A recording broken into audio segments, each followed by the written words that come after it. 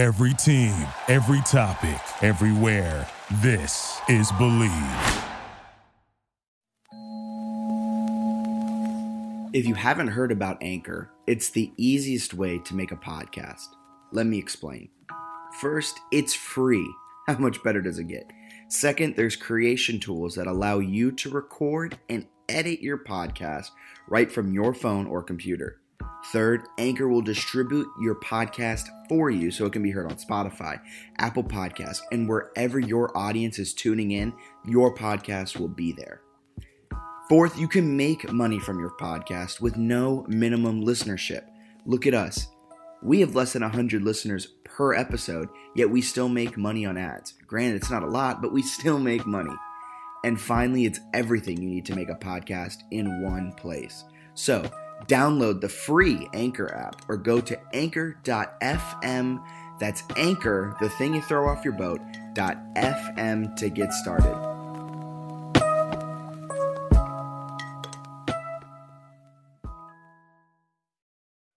After a long hiatus, the JMU Sports News podcast is back.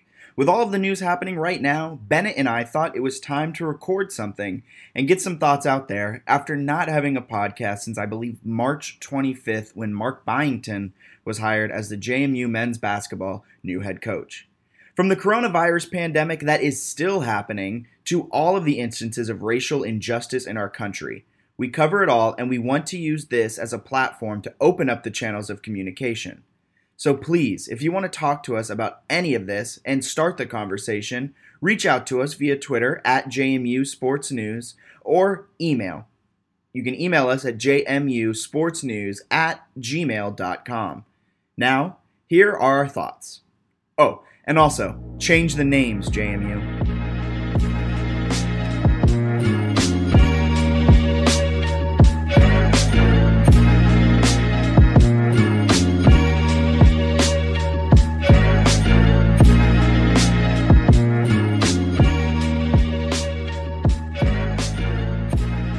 Welcome into another edition of the JMU Sports News Podcast. I am Bennett Conlin, and I am joined by Jack Fitzpatrick, and it has been a while. So, Jack, how are you?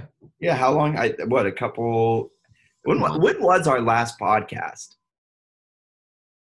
Did we do an April one, or has it been March? I think it's been since early March. Yeah, so like a 3-month hiatus. In the middle of when we were supposed to be pumping out some fantastic stuff with baseball was going to win the CAA. You know, we can just say that now. The only sport we can't say was going to win the CAA was men's basketball because they lost in the first round. I know. We talked about this in the past. I think we were sort of rooting for them to have had a game scheduled that was canceled, so we could have hypothetically been like, you know what, this team was going to go on a run. They were going to piece it together, even though they let go of their coach. Things were going well. So, did we talk? I don't even think we talked about the new basketball recruits. We'll skip some of that though, because it's a long way away. But yeah, we'll get back into that when sports hopefully come back. But yeah, I think our last podcast was actually the Mark Byington. Oh yeah. We did the emergency Mark Byington podcast. So that was a good one.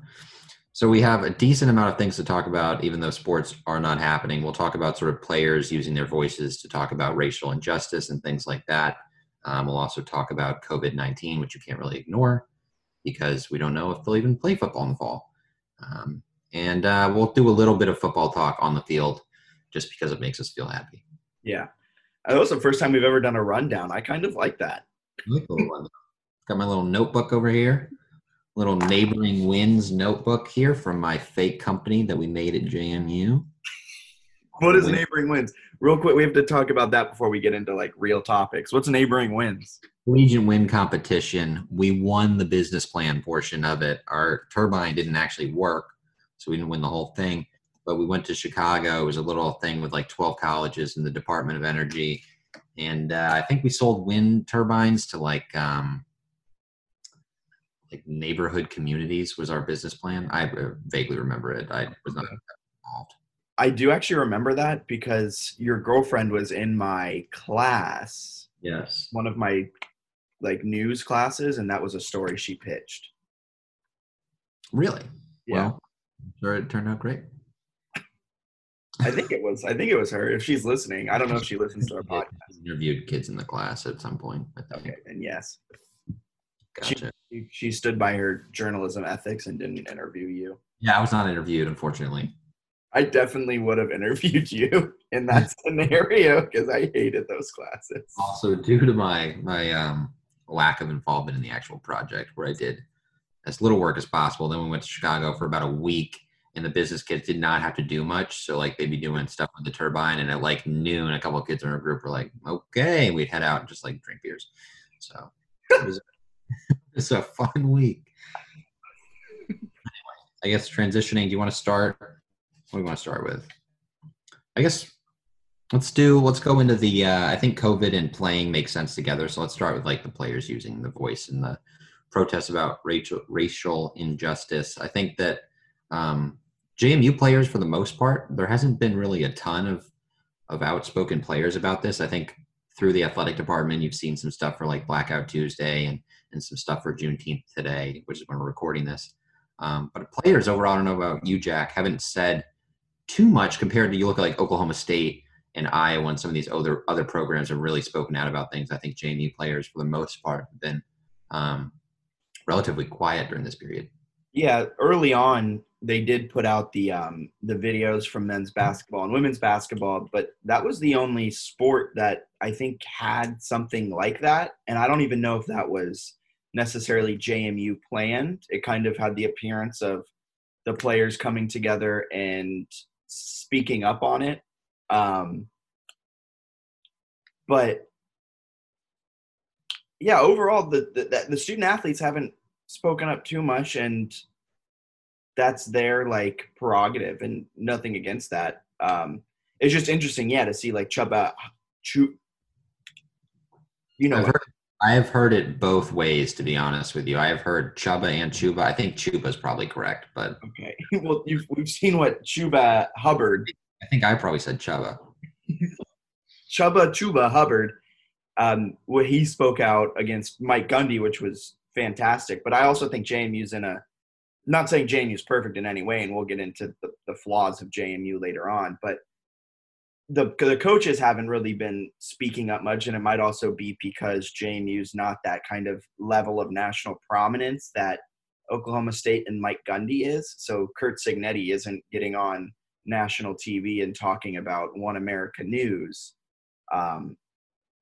There was one kind of thing that came up about an ex-JMU coach, which I think neither one of us were completely surprised by necessarily. And it was very sad to see that. And seeing that, I'm very glad that that coach is no longer with the program. But I haven't seen much coming out about this coaching staff, at least football-wise, and even basketballs. It seemed like they're all coming together to talk. Coach O, it seemed like I think I read a report, maybe it was from Shane Metlin from the DNR, about how they had like an open conversation and just talked it out early on through all of this.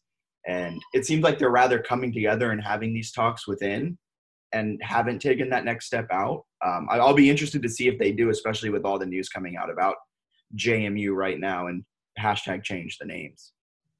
Yeah, I mean, it's interesting because I think some of it too, like you mentioned, is just lack of coverage and national prominence. You pretty much have the DNR. Like, I know that you've also got sort of the TV and some of the student journalism around there, but for the most part with the students home, you've just got like the DNR for at least consistent daily detailed reporting on this stuff. So I know they've talked a little bit about like Coach O and sort of how he handled things internally. And you look at Cignetti's posted stuff pretty consistently, as well as some other coaches on Twitter.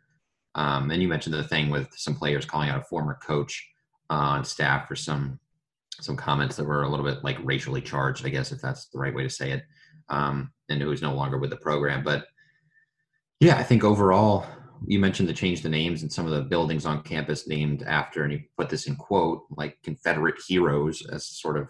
I can't believe it. That, sorry to sidetrack it, but that statement that JMU put out, or was it a JMU official statement? I think it was their survey to students where they did like the bios of the three like names in question. They sort of talked about who they were, and I thought those were interesting because they lead with like, he was an oceanographer who also wanted to kill people to own slaves. It's like, you led with oceanographer. And then and at the end, he then fled to Texas after the war where he was a traitor and tried to start another slave-holding nation. And it's like, oh, yeah, that's who we want to honor on campus. Right. Like, clearly, it seems, at least in our view, that it's kind of a straightforward building name change that just sort of hasn't happened. But I think we were talking a little bit off air that, if you had a group of athletes sort of come together, and I haven't seen much on this. I don't know if former athletes had signed petitions or things like that, but if you had a group that sort of came out and was vocal about wanting the names changed, I do think that would sort of be newsworthy. I think that would make a statement. I'm not saying they need to do that or should have to do that or whatever, but I think that's sort of an area where you look at how athletes can use their voice to make change. To me, if you're a JMU athlete, that's certainly an opportunity to at least speak out about something. Yeah, and we have no idea what they're doing behind closed doors and everything like that. And it also shouldn't take athletes speaking up for JMU to realize to change their names. But yeah, I think athletes coming out, especially on a college campus, and it's kind of speaks to that relationship that student athletes have with the university, kind of that disproportionate amount of power almost that they have. And we've seen it across the nation with Texas players saying they won't go to donor things, and that changed course really quick. Iowa had their strength and conditioning coach, but he left because of racist remarks. I want to say there was another program where the student athletes used their power to kind of change course on things, but it just shows that JMU student athletes could really get things moving, I think, quicker. We're starting to see the deans of all the colleges come together. JMU libraries came together and put out a statement. I think we're seeing a changing tide, and I wouldn't be surprised even to see one of the teams or all of athletics come together and put something out here soon. For sure. And yeah, I think that it's nice to see people speaking. It's also important to see places like JMU and other places sort of go beyond just speaking. So you look at maybe if the athletics program wanted to speak more to like their hiring practices or sort of how they promote diversity and things like that. I think those are tangible ways that sort of could be better. The university could also do similar things to that. So yeah, it's cool to see athletes using their voice. It's cool to see them actually have a platform where they aren't sort of stifled. Because you look in the past, a lot of these players, they get the media training. And I remember I talked to one player once, and he said something about sort of how the other team's like offensive line wasn't very good. And then he was sort of, I ran into him later, and he told me that he was like taken off media for the rest of the season. So like that's the kind of thing where I think it's okay to let players speak a little bit. Obviously, you don't want a freshman sort of trashing another team or whatever, but I think on the same light, it's okay to let your athletes and your students speak and have a voice and be able to protest or do whatever they need to do. So it's good to see that programs are sort of finally coming around on that. Yeah, definitely. And I think right now in this kind of age of COVID, and things are very odd with student athletes not being at the school, and they're not under the leadership of the communications department, and kind of this isn't necessarily an athlete or reporting on a game type of thing. Like this is a national thing coming out. This is a bigger than sports type of thing. So when you're going to reach out to these athletes, you're not getting them as an athlete. You're getting them as a person who happens to be an athlete too. So I think that kind of also changes how they're talking. They're not talking about the X's and O's and what happened in the trenches on Saturday night. They're talking about how they've been personally affected by all of these things, and how they plan on coming together and helping change the course, white, black, all of that, and how they come together in the locker room and try to make the change also through campus and in their hometowns. Right. Yeah. I mean, like a couple of years ago, I think the coach that made sort of the racist remarks that were brought up on Twitter, I think he was a coach on the championship team, right? So I think when you're a JMU fan, you sort of assume that everything's perfect and everything's great within the program, but there are times where things like that aren't brought up. And I think maybe in the future now players will feel more comfortable to be like, hey, this isn't okay, where they either bring it to the head coach or they bring it out to the media or whatever they need to do to bring it to light. So that's certainly exciting, and hopefully there's more tangible, meaningful change that actually takes place because of this and not just a lot of talk. Yeah, without a doubt. All right. Should we shift gears to a little COVID as we sort of go through our checklist of things that are going on in the crazy world we're currently living in? Yeah, before we start COVID, I just want to say wear a mask. Yes. That's I saw so many tweets today, and it just like I don't understand how people don't wear masks. And I'm not. Well, yeah, I'm trying to be. It shouldn't be a political thing, and politics has made it a political thing. Just wear a mask for your neighbor. Like, just do it. It's super easy. The people that are like, it's infringing on my freedoms. Like, Freedom to not wear a mask for 15 minutes in like the Harris Teeter? What are you talking about, man? That's like Jack. this isn't hard. Super easy. Well, I realize this podcast isn't going to be. Kind of cozy. And Jack just put a mask on for those. We're Zooming this today. I put it on in all of 2 seconds. Jack wearing glasses. We both know, as the glasses wearer, that wearing a mask can be a struggle because you're going to fog up. Every time I figured out how to do it though. it gets caught and I like throw it off.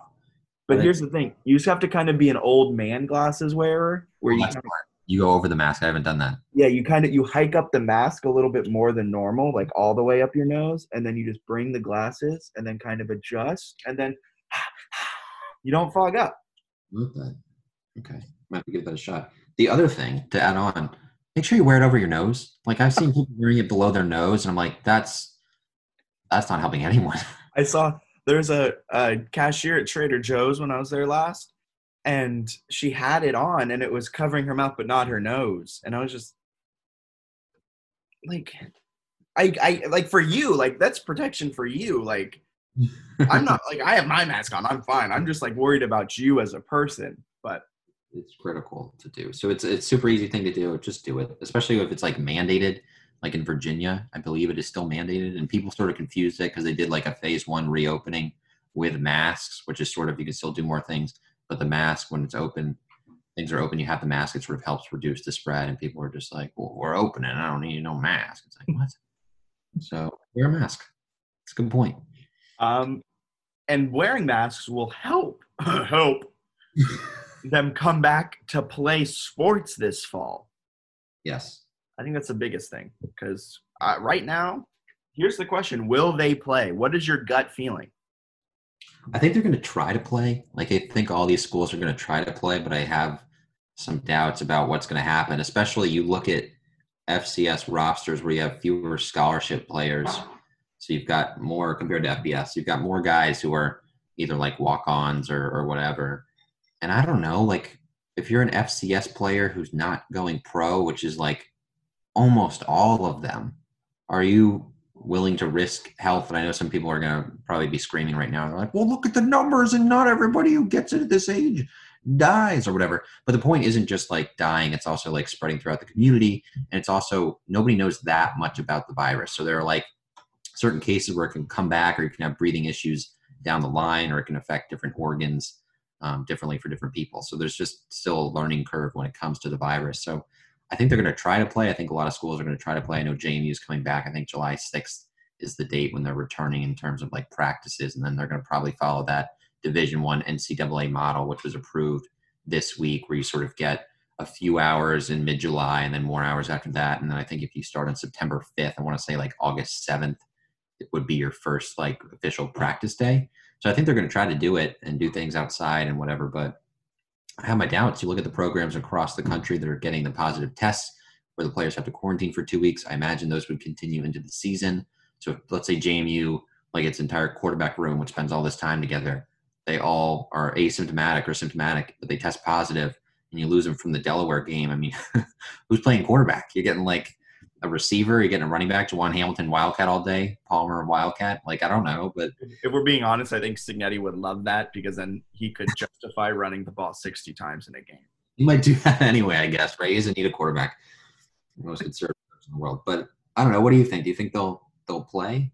You know, you're kind of the same things you were saying. My gut is telling me they won't play, especially – we were talking off air on this. I think the SEC is darn going to, like, pedal to the metal. We are playing because there's so much money in the SEC, and Southerners care about football a lot more than Virginia Southerners. Like, Alabama football is a religion in Tuscaloosa. Like Georgia football is a religion in Athens.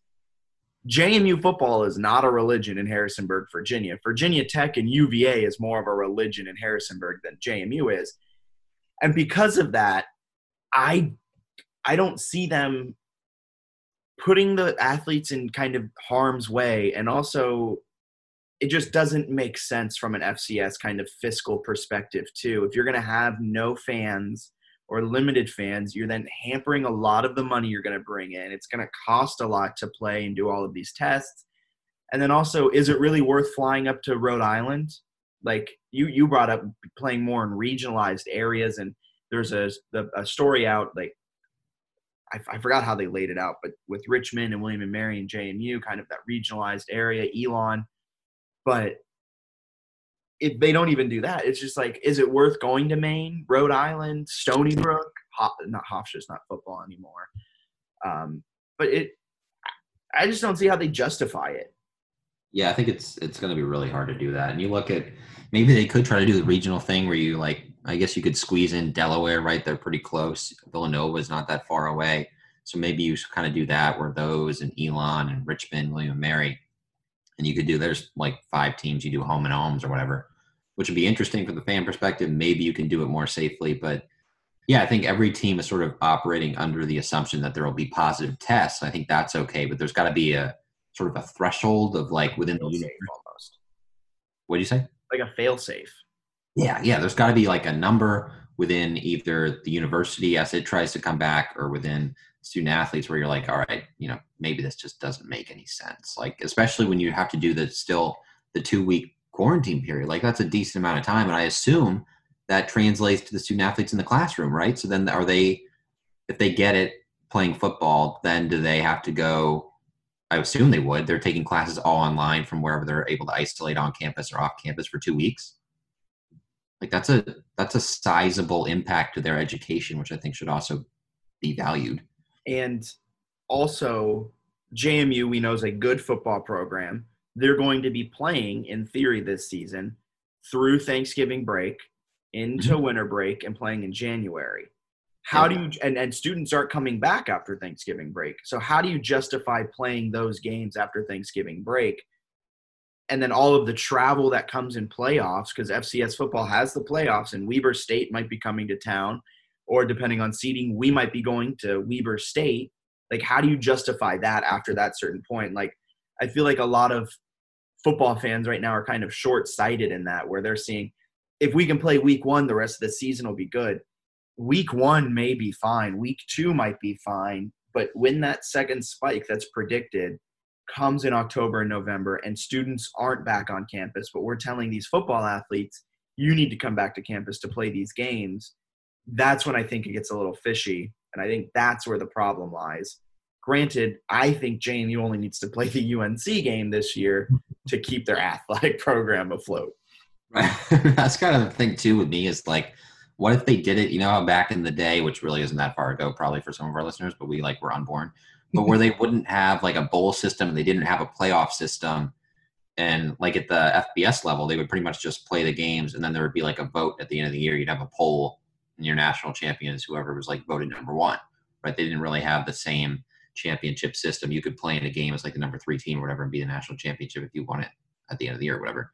So I think that's something that could work. Maybe you play the regular season and do that. And I think North Dakota State would pretty much really not be number 1 given sort of how pollsters view things. But I think something like that could be valuable where you do that and maybe you just do that. And that's you crown your national champion if you can't play postseason games, or maybe at the end you do some sort of bowl game thing where you play another really good regionalized team. So it was ranked or whatever. I don't know. But I think they need to be creative, because if they go in, like you were saying, where it's all right, all things a go, I think you could probably get through September and things could be pretty decent. You get into October, I think things could be decent. But then at the end of October into November and into December when they're playing games and sort of flu season hits and starts to spike up a little more, I don't know that it would make any sense or that it would work. And then what if you get into the playoffs and things go wrong and you're 2 rounds in? If you just cancel it? Yeah. There's so many question marks. I think it's going to put – I read a lot of reports and people reporting on this early on in this stage about how this is going to really strain the NCAA and we might see a major kind of changing of the guard here soon. And I haven't seen as much of that, but I really think that might be in effect, especially with potentially the SEC wanting to play and the Pac-12 saying no and the Big 12, half of the schools saying we want to play. Are we going to see – I know I keep harping on the SEC. I just feel like they're the one, like, given that's going to be playing just by the way they are. So, like, does half of the Big 10 and a third of the Big 12 come together with the SEC and say, we're playing this season this way? Like, is that what's going to happen? And then the Pac-12 will be out. Is it going to become more regionalized? Are we going to see more games between JMU and UVA this season? Maybe they strike up a deal somehow, which I know isn't even possible. But, like, are we going to see things like that? I think we'll see a big strain on the NCAA this season. And I don't know if they could necessarily weather it if kind of these conferences throw out their schedules 2 weeks into it and say, all right, we're redoing it. Right. So it's going to be really interesting. I think it's going to be different. Yeah. Hopefully they're able to get through the games. And you mentioned sort of the UNC game, which is obviously the $500,000 paycheck. Play that one. Just play that one. Just cancel your first, 2 weeks of games and then play that one. I know that sounds so cold. We don't care. We need the money. But, I mean, honestly, by 60. Because, we'll get destroyed. If anything, just send me and Bennett. Send us. We'll play. We will get clobbered for $500K. We'll alternate quarterback every drive. Your center, and then once you snap it, just turn around because the line will be in my lap. We'll do screens. Perfect. But, frick, what was I saying? Crap. Oh, and and JMU doesn't have an FBS game in 2 seasons? Something like that, yeah. So they've got a gap coming up, and like obviously that paycheck is massive when you're talking about hundreds of thousands of dollars coming in. So either that, or maybe if I don't know what Cignetti's buyout is, maybe he can do really well and some Power 5 squad can buy him out. You'll get the buyout. That's got to be your strategy at this point. No, I don't know. But it's going to be different. I think people have sort of assumed over the last couple of weeks, just because programs are returning, that like the season's going to go on as normal.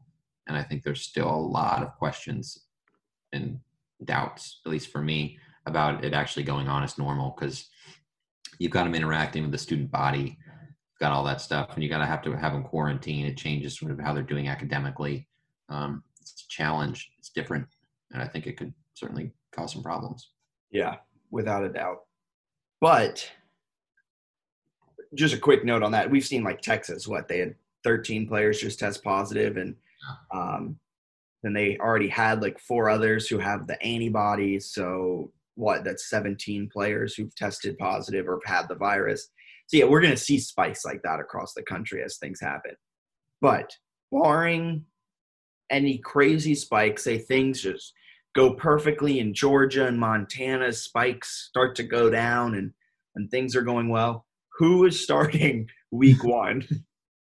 This is a good question. I'm having a hard time figuring out how the pandemic affects like the quarterback battle. Yeah. Because I don't know. Because like I think in some aspects, Cole Johnson probably has like a better feel in terms of the passing game. I think he's the better passer. But I think implementing the passing game with like fewer practices is probably harder than implementing the running game, just because it's like block. You know what I mean? Like there's less that needs to sort of go right in terms of timing on routes, timing with receivers. And a lot of the offensive line's returners. Right. So I think they'll kind of have that down. And like Gage is a better power rusher. I think for the rushing attack, he's a better dual threat guy. So I think that could give him some benefit. But Cole's experience with what he can do in the passing game, you could also argue that, and I'm clearly both sides in this, but you could argue that for Cole Johnson, that like he knows the offense well enough, he's experienced enough that he won't need this massive like time to get timing down. But I don't know, Gage's experience too. I'm going to say Cole. I'm notoriously bad at predicting these, but I'm going to say Cole starts just because I kind of want the like pure passer. Yeah, I remember I stamped it on one of our podcasts back in February, I think it was, where I said, stamp it, a transfer is going to be starting week 1. And I think I would have been right if this pandemic didn't hit. And then after that, I was Gage 100%. But then you brought up some facts, and I've switched to Cole Johnson, and I've hit everything. But yeah, I think like what you said, Cole is the better passer. He's more experienced. He has a little bit of ability to run. And I think we'll see Gage in like wildcat formations, like we saw him in the national championship, which was weird that out of all the entire season, we're like, let's wait to put in our wildcat quarterback in the Natty on the final drive. Not who scored. Yeah. But yeah, I think Cole Johnson, he's the better passer. And I don't think this is like other years where you need necessarily a dual threat QB like DiNucci, like Shore, like Bad. I think Cole's a little bit more pocket, but you have 14 million running backs that you can like put in that you can get the running game going that way. So I think Cole Johnson starts. Hopefully he doesn't have the turnover problems like he does in some of the games where he would check in as the garbage time QB and he'd throw a pick right away. But yeah, no, it's gonna be fascinating to see because it's a season that I hope happens because I think this team is really good, even though they need to maybe reload a little bit. And I think North Dakota State's the clear-cut number one. You look at the running backs on the team, the offensive line. I think the defensive line, especially in the middle, is very good. Linebackers are solid. Maybe some questions at the back end of the secondary a little bit, maybe a corner. But, like, special teams is good. Running backs are insane. And you got a coach that loves to run the ball. Like, I really hope they can play. Here's a question. And it's probably not even a question. It's more probably very clear thing. If they don't play this season, do you think fall athletes will get the year back kind of like spring athletes did? Probably. I think. I would hope so, right? If they missed out on the entire season. Yeah. I'd assume too.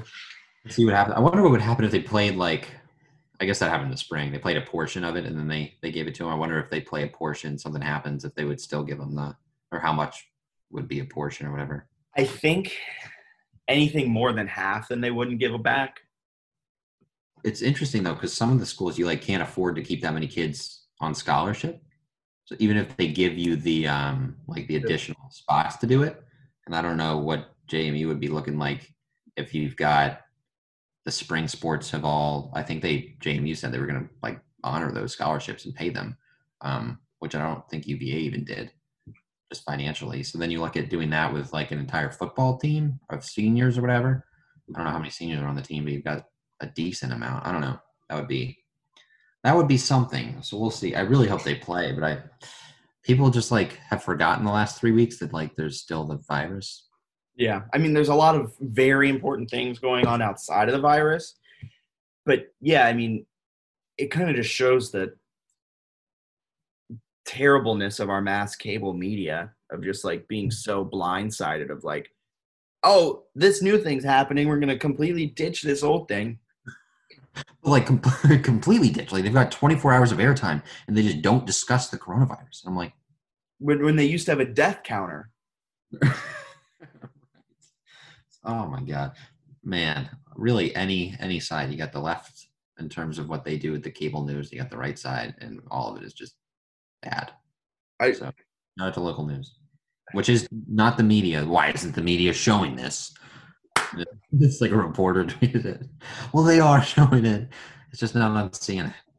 I love the person who did that in the, I think it was the Oakland one. Why isn't the media here? And then the person responded with like, I'm literally your local reporter. And the person's like, well, when I said media, I meant CNN. And it's like, insane. Just insane. But no, I mean, like, yeah, you're right. Everything that's going on in the protests and things like that have sort of changed people's outlook on the virus in terms of they haven't really looked at it that much, which makes sense. But then you've also got other people that are like, well, if people are protesting, then I can watch the Bama boys compete in the fall. And it's like maybe a different importance there between protesting racial injustice and watching Alabama play Ole Miss. Watching Alabama play any team that they're going to beat.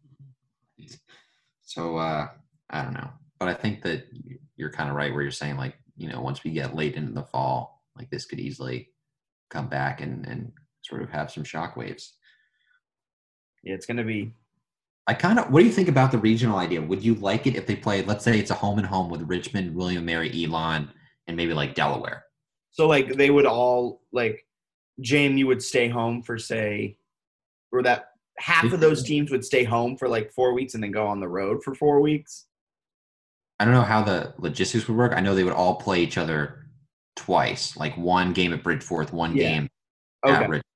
But I guess, yeah, you could do it probably where they rotate in terms of travel. So one team's just constantly traveling and the other. I wouldn't mind it. I mean, those are some of the better teams in the CAA, at least historically. Richmond's kind of sucked as of late, and William and Mary's kind of sucked as of late. Elon kind of sucks after. Maybe that isn't the best, actually. Maybe you go 8-0 with 8 30-point wins. The fighting Danny Rocco's, if I had an up and down time with him. I wouldn't mind it. I would prefer an ultra regionalized where you're playing ODU, Richmond, William and Mary, Tech, UVA. Like that would be the dream. So I'm going to say I prefer ultra regionalized over CAA regionalized. I would also prefer ultra regionalized, although the issue is you've got to convince like UVA and Tech to play JMU, William Mary, Old Dominion, all these teams, and they're like, Well, if you're telling UVA and Tech you're not playing your big boy ACC Clemson schedule, take that over nothing. Yeah, it's like, do you want to not play a season, or do you want to be ultra regionalized? And I think that's when you're like, ultra regional would be absolutely incredible. But also with the CAA regionalized, that means Maine, Rhode Island, Stony Brook. Maybe screwed. Who else is up there?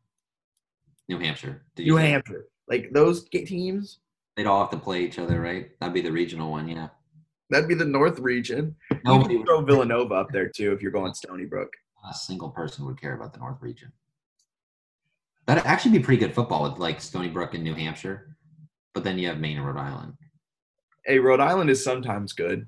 Maine is Albany. We forgot about the undercuffler. Albany would be in that one. That North would actually be better. 110% would be better because those are like past winners. Yeah. All right, that'd be a decent. So then you could do it, right?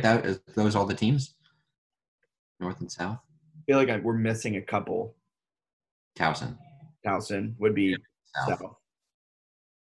Is that it?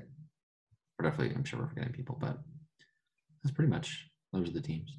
You could do a North-South thing. I think that something like that would make sense in terms of travel because, like, I don't know, Jamie. Let me look up Jamie's road schedule real quick. You're just like say this even or Wow, your audio just went crazy.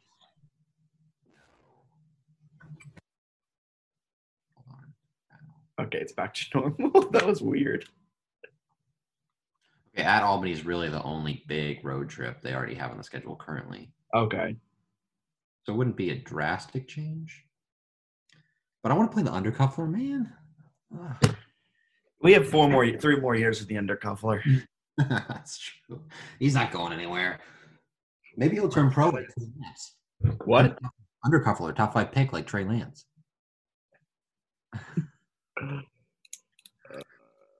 No. But yeah, I think Trey Lance is going to go in the first round. Oh, Trey Lance is leaving. Sorry, North Dakota State fans. No, 110% he's leaving. But that does not mean the Trey Lance era is over. North Dakota State fan.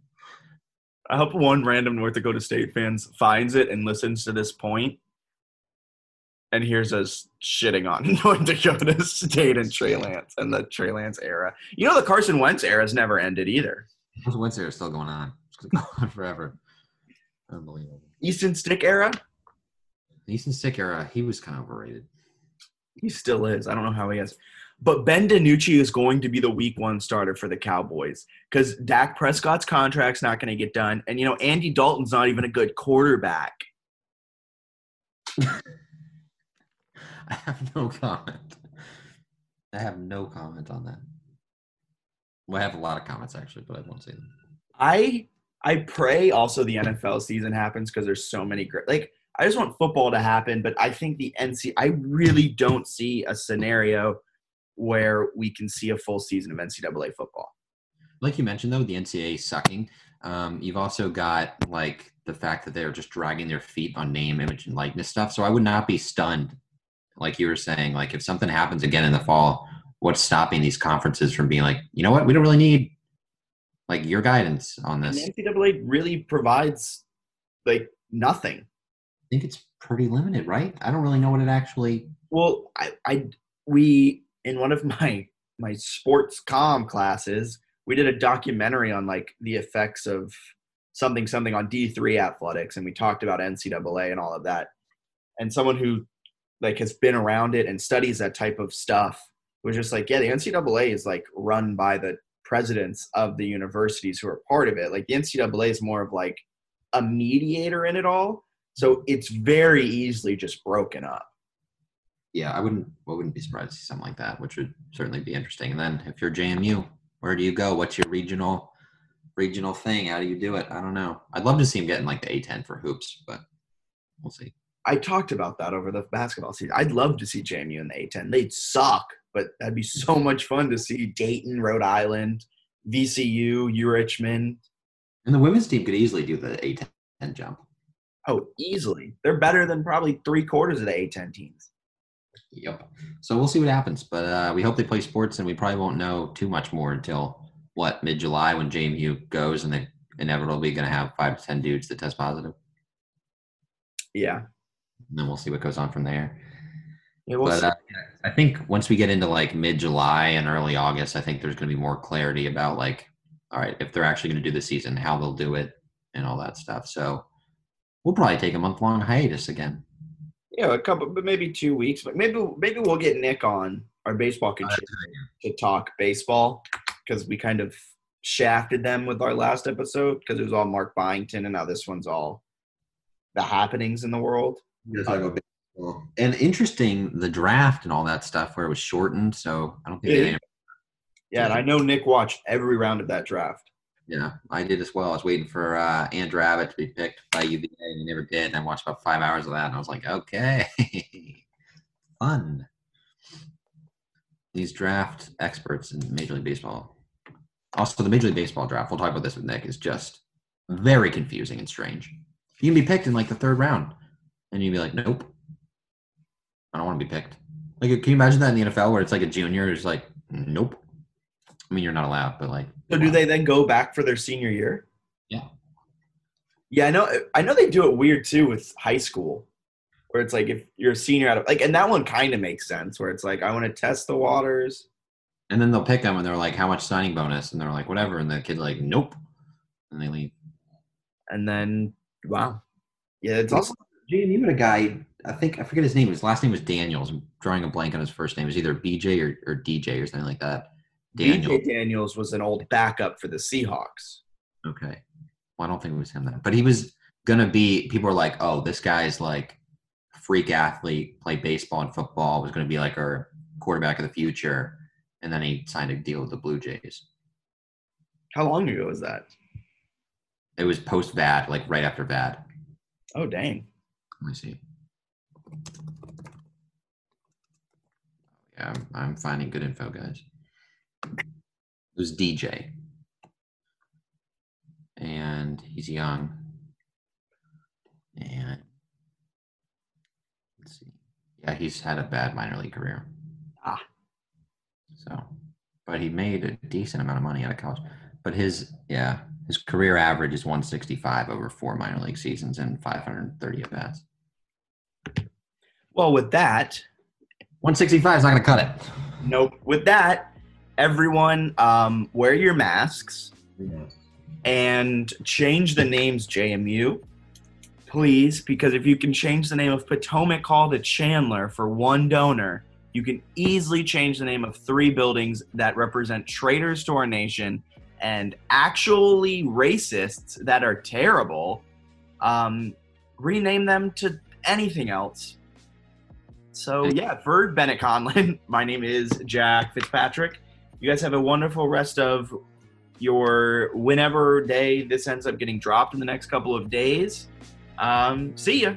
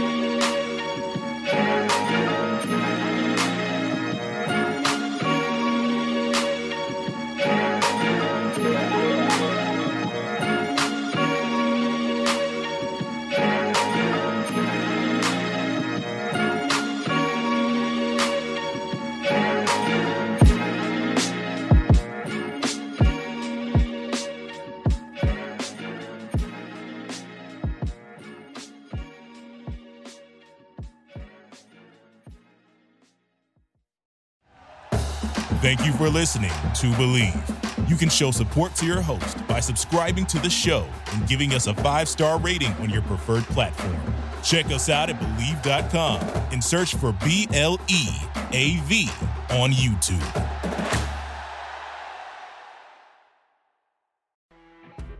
You know when you're listening to a true crime story that has an unbelievable plot twist that makes you stop in your tracks?